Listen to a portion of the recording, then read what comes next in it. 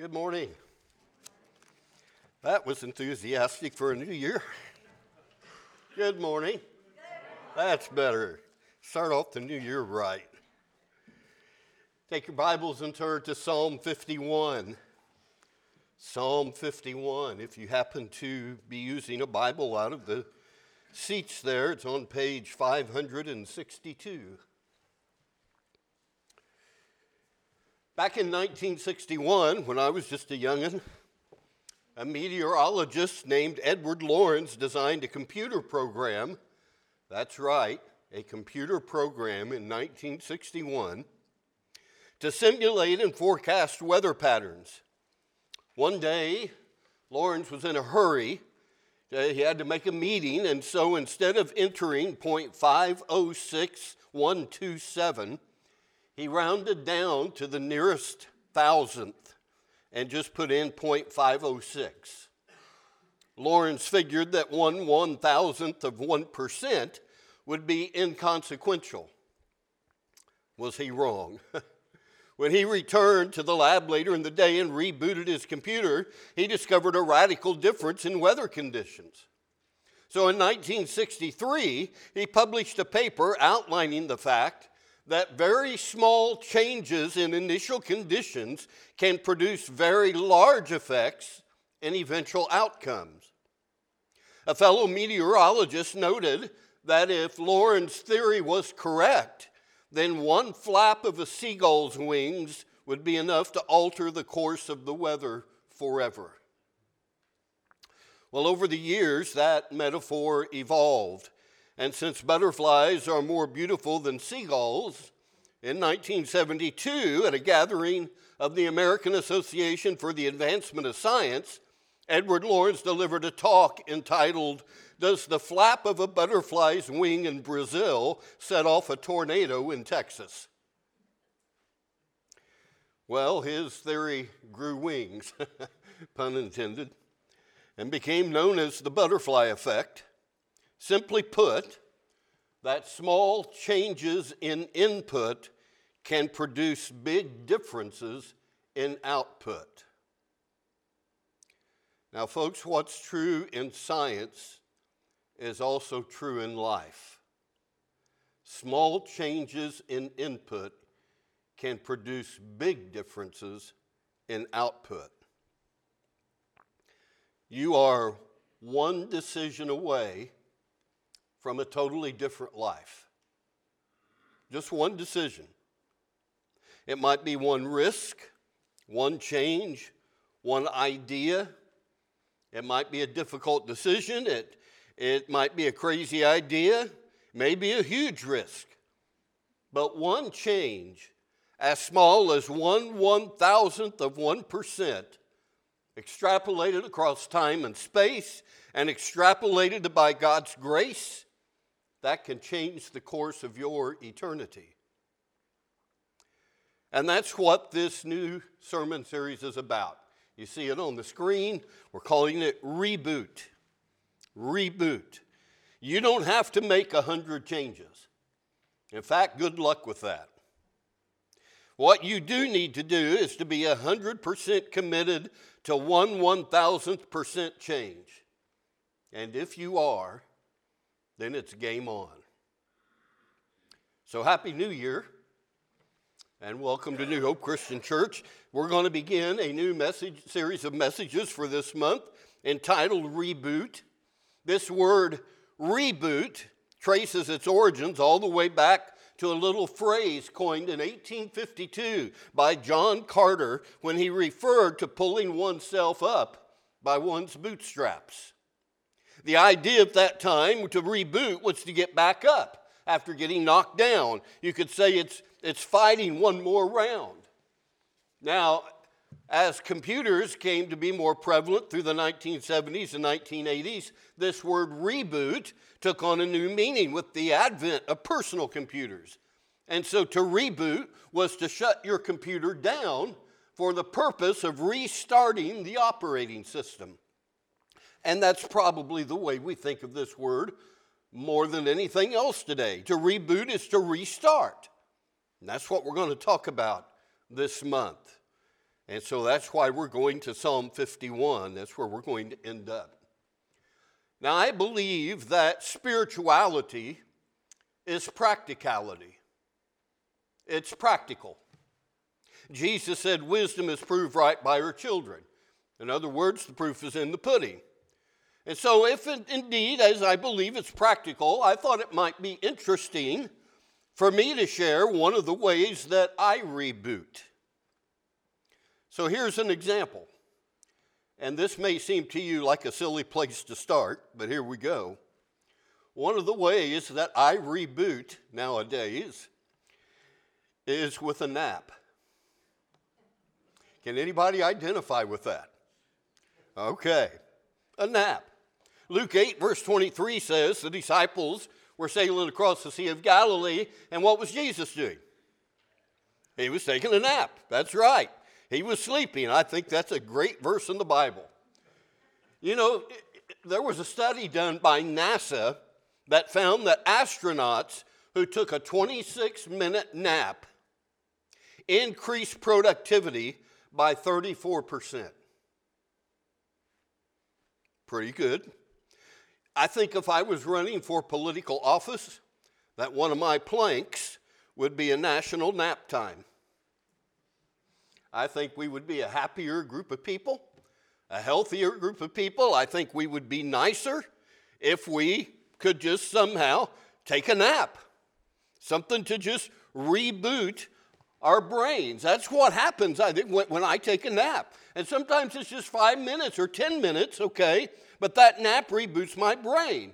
And I think one trick to life, and it's true whether it's rebooting your brain or rebooting your body or rebooting your spirit, is that you've got to find ways to restart your operating machine.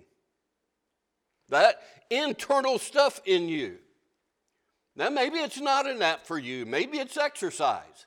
Maybe it's 20 minutes of push-ups. Or 20 minutes of push-ups. How about 20 push-ups? How about 2 push-ups, all right? Or maybe it's stretching. Or maybe it's a brisk walk around the block or whatever. Maybe it is a nap. But we need those things to reboot our operating system. And that doesn't happen by default. It happens by design. And the way you reboot is by reestablishing the right routines. This isn't complicated, folks. It's about restarting those operating systems by reestablishing the right routines. And so here's the question. What daily disciplines do you need to put into place to get where you need to go by the end of this year? What is it you need to do to reboot in 2023? And we'll talk about some different things in the weeks to come. But here's the key. Whatever it is that you need to do, it better be specific because generic reboots don't work. It needs to be specific. You say, well, I want to lose weight. I want to read more. I want to complain less. Well, good for you, but it's not going to happen. Not when it's a generic reboot like that, because there's no way to tell whether or not you were really successful. You've got to define the win. You've got to make it measurable. So if you say, well, I want to lose 10 pounds in 2 months, there you go. That's what we're talking about. I want to read a book a month. You probably will. Why? Because now it's measurable. Now it's specific. And I think that's an expression of faith. Faith is being sure of what we hope for and certain of what we don't see. Reboot. Now let me switch gears a little bit. I think the key to spiritual growth is having a routine. We call them spiritual disciplines. Reading the Word of God, prayer, Bible study, church attendance, the different things, giving, those spiritual disciplines. We need a routine. But once a routine becomes routine, you need to change the routine. Now, did you understand that? Once your routine becomes routine, you need to change the routine. It's called the law of requisite variety. You have to reboot. I mean, if you go to the gym and you exercise the same way every time, eventually your body will adapt and those exercises will lose their effectiveness. And so what you need to do is change the sequence, change the routine, change the exercise. And by doing so, you will confuse your muscles and then it'll become more effective at that point. I think the same thing is true spiritually. Let me give you an example. I don't know how many years I've done it now, a bunch. I read the Bible through every year, cover to cover.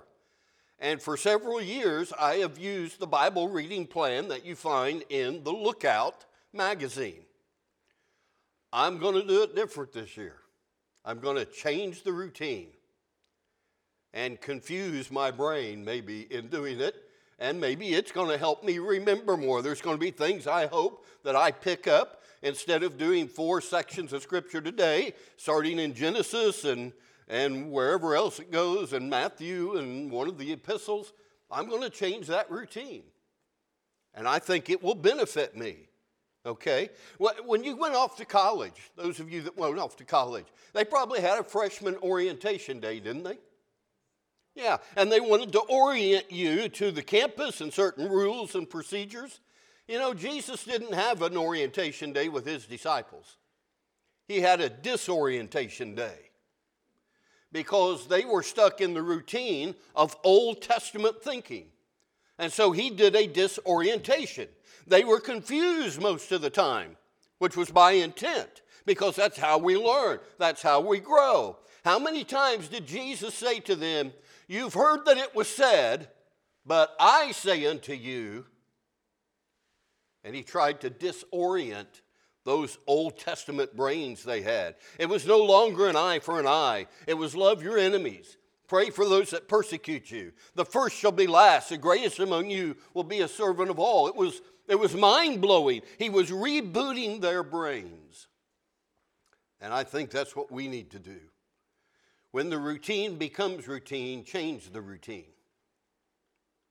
Now, I told you to go to Psalm 51. And so here we go. We're going to take a look at this. But let me give you the backstory. You probably know, but David had just made one of the biggest mistakes of his life. He had had an affair with a woman named Bathsheba. He made a second mistake by trying to cover up the first mistake, and he has Bathsheba's husband killed. In essence, David is guilty of murder now, as well as adultery. What's interesting is that Bathsheba's husband is not a stranger to David. In 2 Samuel 23, there is a list of David's mighty men, 37 of them in all, and the very last name listed is the name of Bathsheba's husband, Uriah the Hittite. So David betrayed one of his mighty men, possibly one of his best friends, maybe even a close confidant. Now, fortunately, there was a prophet called Nathan that was bold enough and loving enough to go and confront the king with his sin and rebuke him. And there was a king, David, that was wise enough to repent. So David is racked with guilt.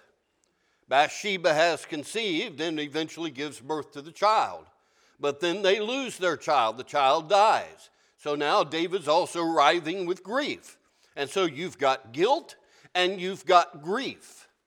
And when you've got guilt and you've got grief, this prayer that David prays in Psalm 51 is a pretty good prayer to pray. Have mercy on me, O God. Notice the first 4 verses here. Have mercy on me, O God, according to your unfailing love. According to your great compassion, blot out my transgressions. Wash away all my iniquity and cleanse me from my sin. For I know my transgressions. My sin is always before me. Against you, you only have I sinned and done what is evil in your sight, so that you are proved right when you speak and justified when you judge. Go down to verse 7. Cleanse me with hyssop, and I'll be clean. Wash me, I'll be whiter than snow. Let me hear joy and gladness. Let the bones you have crushed rejoice. Hide your face from my sins and blot out all my iniquity. Create in me a pure heart, O God, and renew a steadfast spirit within me. Do not cast me from your presence or take your Holy Spirit from me. Restore to me the joy of your salvation and grant me a willing spirit to sustain me. Then I will teach transgressors your ways, and sinners will turn back to you. Save me from blood guilt, O God, the God who saves me, and my tongue will sing of your righteousness. O Lord, open my lips, and my mouth will declare your praise. You do not delight in sacrifice, or I would bring it. You do not take pleasure in burnt offerings. The sacrifices of God are a broken spirit, a broken and contrite heart, O God, you will not despise. Now, if you're taking notes, I want you to jot this down. Here's a definition. Mercy is not getting what you deserve. Mercy is not getting what you deserve. David prayed, have mercy on me, O God. He's pleading with God, O God, do not give me what I deserve. What did David deserve? Death by stoning. That was the Old Testament penalty for adultery. And David is pleading for God not to give him what he deserves. That's what mercy is. Now with Jesus, God made him that had no sin to become sin, actually a sin offering for us. Your sin debt was paid at full at Calvary's cross. You remember when Jesus said, it is finished? That was an accounting term that referred to the last payment of a debt. Your sin debt was paid in full. Mercy is sin forgiven, sin forgotten. It's the finished work of Christ. It's a clean slate. It's a fresh start. Mercy is not getting what we deserve. Now, one of my favorite promises is found in Lamentations 3:23. And part of that verse says, his mercies are new every morning. New every morning. So let me back up the truck just a little bit. Because in Lamentations 3, Jeremiah, before he declares that promise, Jeremiah is pointing his finger at God, making some pretty strong statements at God. Listen to what he says in Lamentations 3. God has turned his hand against me. God has broken my bones. God has buried me in a dark place. God has walled me in. God has shut out my prayers. God has drawn his bow and made me a target for his arrows. Listen, there's a God in heaven that can handle your honest thoughts and your honest feelings, and he wants nothing less than that. It is okay to not be okay. And Jeremiah is not okay here. And he's pointing the finger of God. And here's his self-assessment. He says, peace has been stripped away. Everything I had hoped for is lost. My suffering is bitter beyond words, and I will never forget this awful time. You ever felt like that? You see, I don't think you can appreciate his mercies as new every morning if you don't understand everything that leads up to that. It's darkest before the dawn.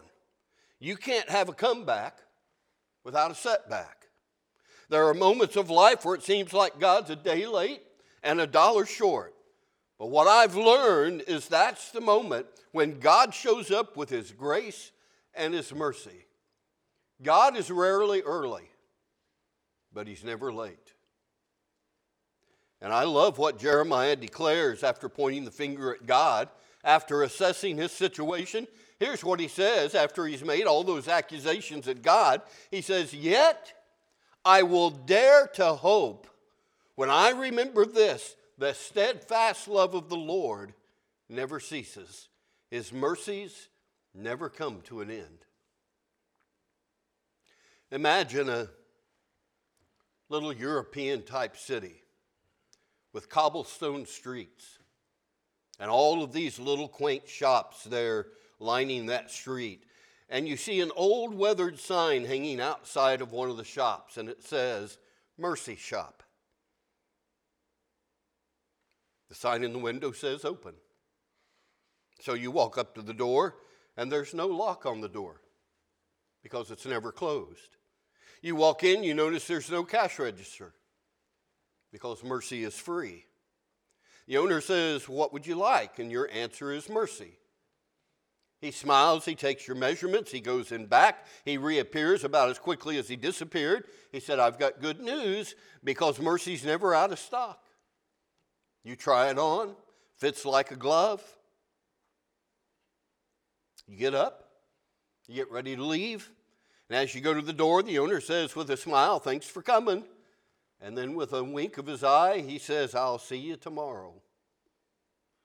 His mercies are new every morning.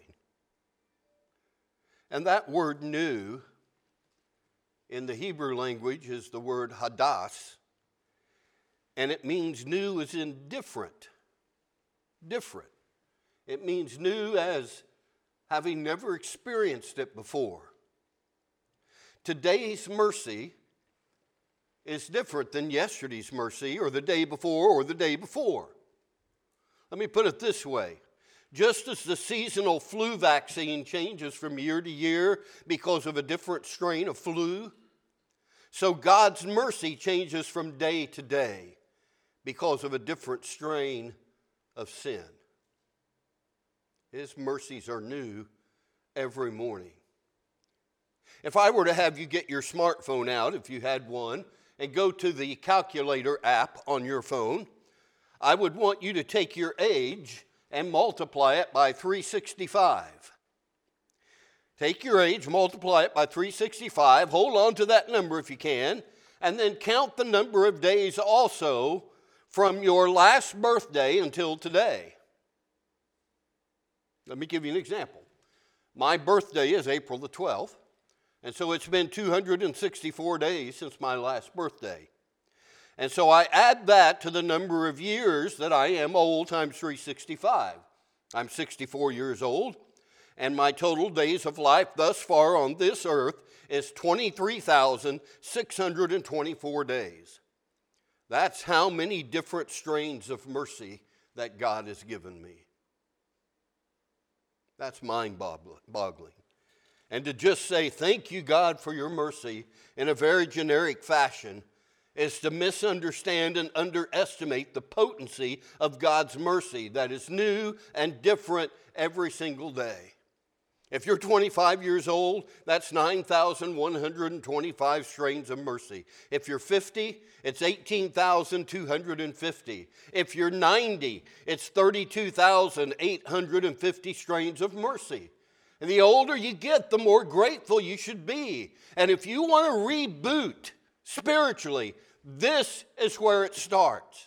It starts with Jeremiah's promise that his mercies are new every morning. It starts with David's prayer, have mercy on me, O God. And here's the amazing thing. Mercy's just half the equation. Mercy is not getting what we deserve, but there's this thing called grace, and it's the opposite side of the coin. Grace is getting what we don't deserve. You've heard that before. In other words, it's the righteousness of Christ credited to our account. David says, create in me a clean heart, O God.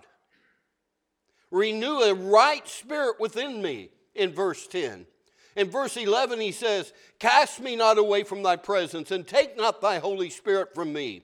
Verse 12 says, restore unto me the joy of your salvation. David is saying, God, reboot my heart. Reboot my mind. Restore unto me the joy of your salvation. Now, be honest with me. On a scale of 1 to 10, what's your level of joy today? Probably hadn't stopped to think about that yet. But listen, folks, this is a critical gauge of how we understand God's mercy. And let me tell you how I think you can go from a 3 to a 5, or a 7 to an 8, or maybe even a 9 to a 10. Joy is not getting what we want. Joy is appreciating what we have. And don't let what's wrong with you keep you from worshiping what's right about God. I love what David is doing here. He's refocusing on the mercy of God, refocusing on the love of God and the goodness of God and the grace of God. And that's how we reboot spiritually, by reminding ourselves of who God is.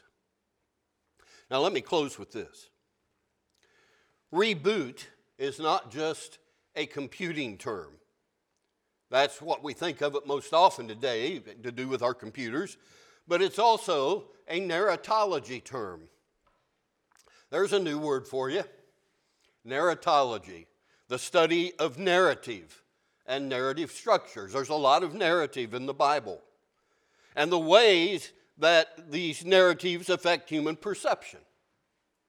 So in that context, a reboot is restarting a storyline. An author would know this, okay? It's restarting a storyline, but here's the key. It's also discarding all previous continuity. Now stick with me. The Bible calls Jesus the author and the perfecter of our faith. And there's got to come a moment in your life where you allow God to begin writing His story through you. And what that means is this. His mercy enters the equation, and guess what happens? Now the past is the past. And now He can begin to move into the future with faith, because there's a God that wants to reboot your story. Now in the Bible, He did it several times. And oftentimes when He did it, He would rename those people. He would call Abram, Abraham, when He rebooted Abraham's story and tells him, you're going to be the father of many nations. He calls Simon, Peter, and says, on this rock of your confession, I'm going to build my church. He calls Saul, that Herb talked about, who was a terrorist, Paul, who's going to end up writing half the New Testament, go on 3 missionary journeys where he spreads the good news of the gospel across continents. And so God rewrites their story. He reboots their story. And He wants to do the same thing in each one of our lives. His grace and mercy enter our lives when we're willing to submit to Him and accept Christ Jesus as our Lord and Savior, and then we're baptized into Him, immersed into Christ for the remission, the forgiveness of our sins. Our past becomes the past. And as far as the east is from the west, that's how far He's removed our transgressions from us. All previous continuity is discarded. God reboots the story of our life. We get a clean slate. Praise God. And if you're already a Christian, if you've already done that, then a reboot for a new year is just yours for the asking. And all you need to do is do what David did. Repent. Repent. That's what David was doing when he wrote the words to Psalm 51. He was repenting and asking God to reboot his life. You need to do that today. Does the name John Bunyan ring a bell? He wrote a book entitled Pilgrim's Progress, and it might be the second best-selling book behind the Bible. But he also did an autobiography entitled Grace Abounding to the Chief of Sinners. And in that book, Bunyan divides his life into 3 stages, all of them symbolized by a pair of scales. In the first stage, Bunyan wondered if God could ever forgive his sin. The scales of justice tipped towards fear and toward despair. But then one day he discovered 2 Corinthians 12, verse 9, where the Lord tells Paul, my grace is sufficient. And he said that's the day that the scales went even, and it changed his life. But there was a third stage, because Bunyan discovered that he had missed the last 2 words of that verse. That verse is not 4 words, my grace is sufficient. as great as that would be. But no, it says, my grace is sufficient for you. For you. And you and you and you, for all of us. And it's different for each of us. It's different every single day. And John Bunyan said, every word was a mighty word to me. My grace is sufficient for you. 4 words aren't enough. Hebrews 4:16 says we can approach the throne of grace with confidence. And listen, you need God's mercy and you need God's grace just as much as I do. And I pray that those last 2 words, for you, would grip your heart today. The mercy shop is open. There's grace with your name on it. His grace is sufficient for you. And if you desire at the beginning of 2023, on today, the very first day of a new year, if you desire to have God reboot your life, this is where it starts. It starts by repenting of your sin and falling upon the mercy and the grace of the Lord. And I guarantee you, it'll be sufficient for you. Now, if you're here today and you've never experienced God's grace, getting what you don't deserve, and if you've never experienced God's mercy, not getting what you do deserve, and God's grace, getting what you don't deserve, you can receive it today.